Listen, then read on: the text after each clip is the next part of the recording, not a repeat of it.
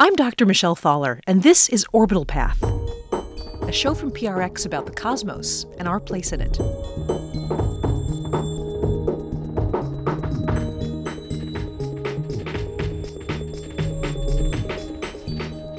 Last week, the world was thrilled with the news that we had discovered a new planet around Proxima Centauri.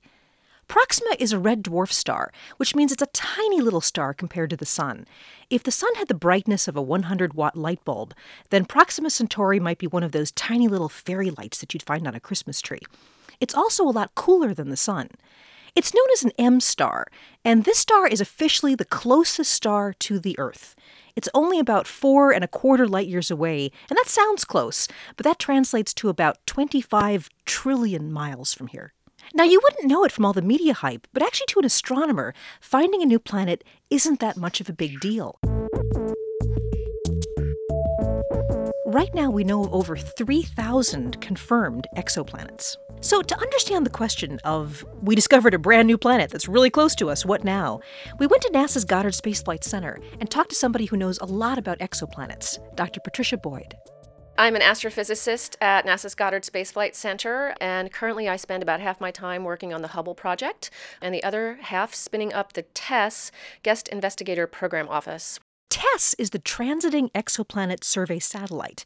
It's a satellite we're going to be launching to look for tiny little solar eclipses that happen when planets pass in front of the star and block out a little bit of the light. But more on that later. So to begin with, what is an exoplanet? So an exoplanet is any planet that is orbiting a star that is not the Sun. And 25 years ago, we only knew about the planets in our own solar system, so exoplanets were a dream, something that people really were hoping to discover, but people didn't know one way or the other if they would be out there. And today, we now know that exoplanets are incredibly common in our galaxy, and there are planets out there that are very similar to the Earth in their size and probably their mass and some of their other compositions. So at the moment, there's two main ways that we find planets around other stars. So one is a wobble, and the wobble is caused by the gravity of the planet actually tugging on the star. And so as the planet goes around the star is actually attracted to that planet, and it wobbles. And so that's one big way. And transit is like a tiny little eclipse. You actually see the planet pass in front of the star, and the star's light goes down.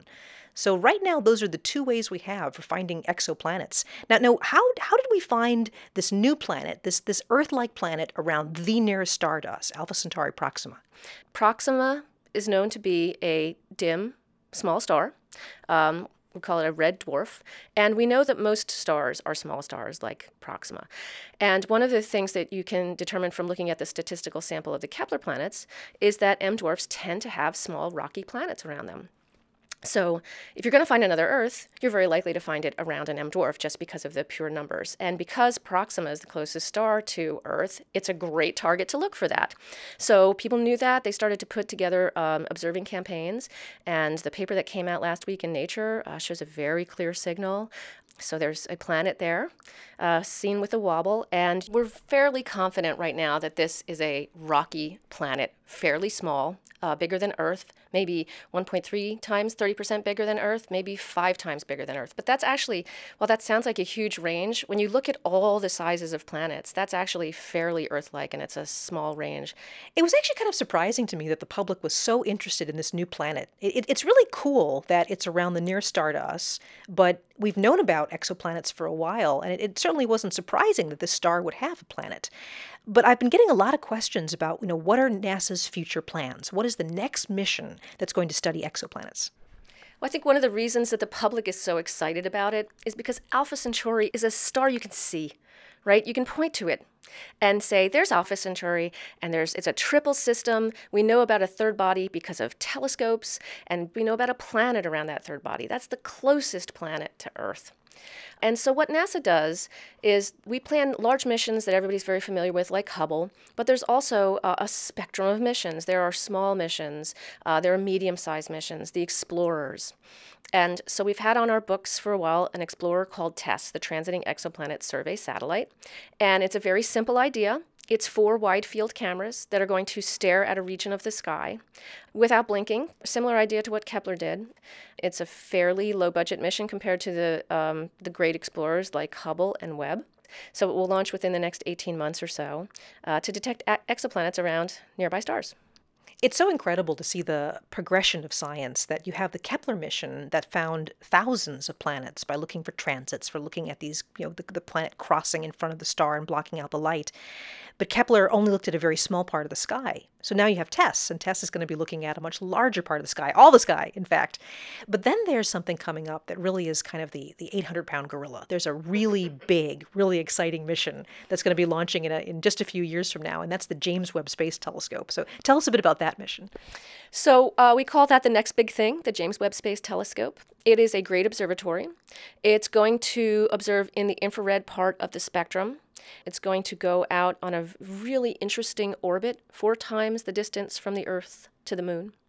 So that's about 1 million miles away. And it's going to sit in a special position that keeps it very cold. And we want it to be cold so that the detectors can not pick up any residual heat, because that would be a huge background signal for an infrared detector. And it's designed to peer very far back to the earliest galaxies in the infrared. But it's also going to be able to peer through things like dust clouds or get a very strong signal from very weak stars like M stars. So it is going to be a great machine for probing exoplanets around M stars like Proxima b.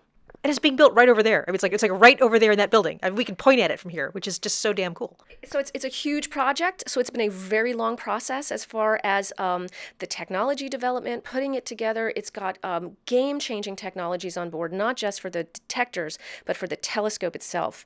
The mirror is a segmented mirror. It's going to be folded up when it launches, and it unfolds. There's a heat shield that unfolds and unravels. It's just amazing looking. And all that took decades to build.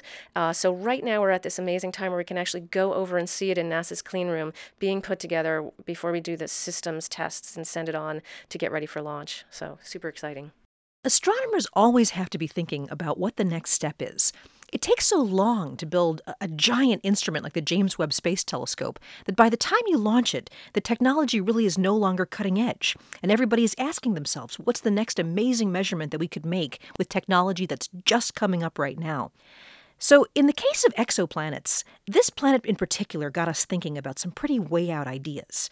How could you actually get to this place? 25 trillion miles sounds like a long way, but it's not impossible. So this is a really cool idea about the breakthrough starshot, about sending nanoprobes and boosting them to super fast speeds from the Earth with lasers so that they would be going at 20% the speed of light towards that system to send data back to us. We've never built anything that went anywhere near that fast before. So the tiny size is important because it takes a lot of energy to accelerate something.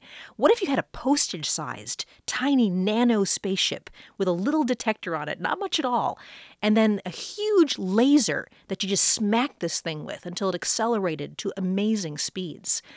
As much as that sounds like science fiction, people are really thinking about that.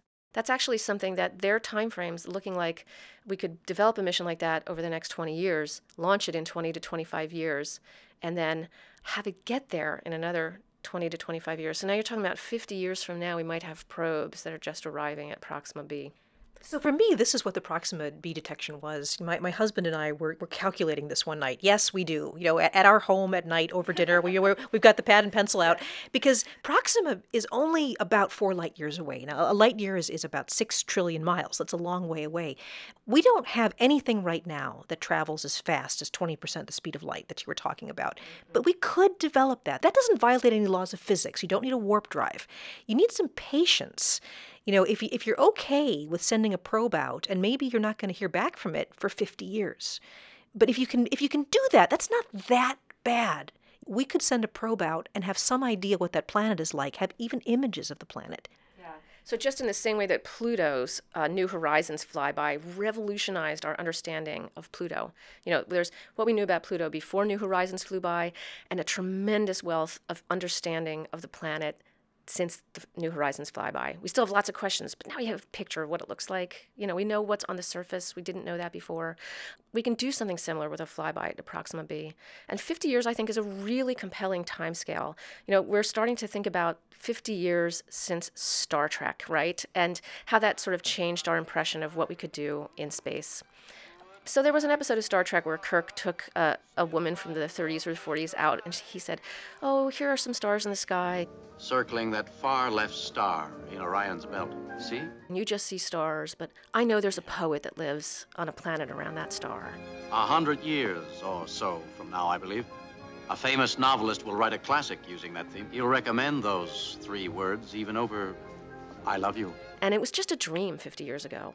But today we can say something like that around Proxima b. That just looks like a star, but I know it's a triple system, and there's a dim star that you can't see, and there's a little planet around it. And in 50 years' time, we may be exactly in a position like Kirk was in, where we are pointing out stars that have planets. That just blows my mind. Humans and Vulcans at peace in the cosmic community. I'd look up to the sky at night, and I'd ask myself, could it be right? Are there planets like ours around faraway stars? Or are we all alone on our planet Earth home? Are we whirling around imperceptibly, caught up in the dances of gravity? A random galactic anomaly. 9 planets around the sun. This mission to the stars has been commanded by Justin O'Neill. Andrea Mustaine edits. John Barth and Genevieve Sponsler co-pilot from the PRX mothership. We are supported by the Alfred P. Sloan Foundation, enhancing public understanding of science, technology, and economic performance. More information at sloan.org. Special thanks to the Chromatics for letting us use their song Dance of the Planets. Check out their music at astrocapella.com. If you like this episode and want to hear more, check us out at orbital.prx.org or subscribe wherever you get podcasts.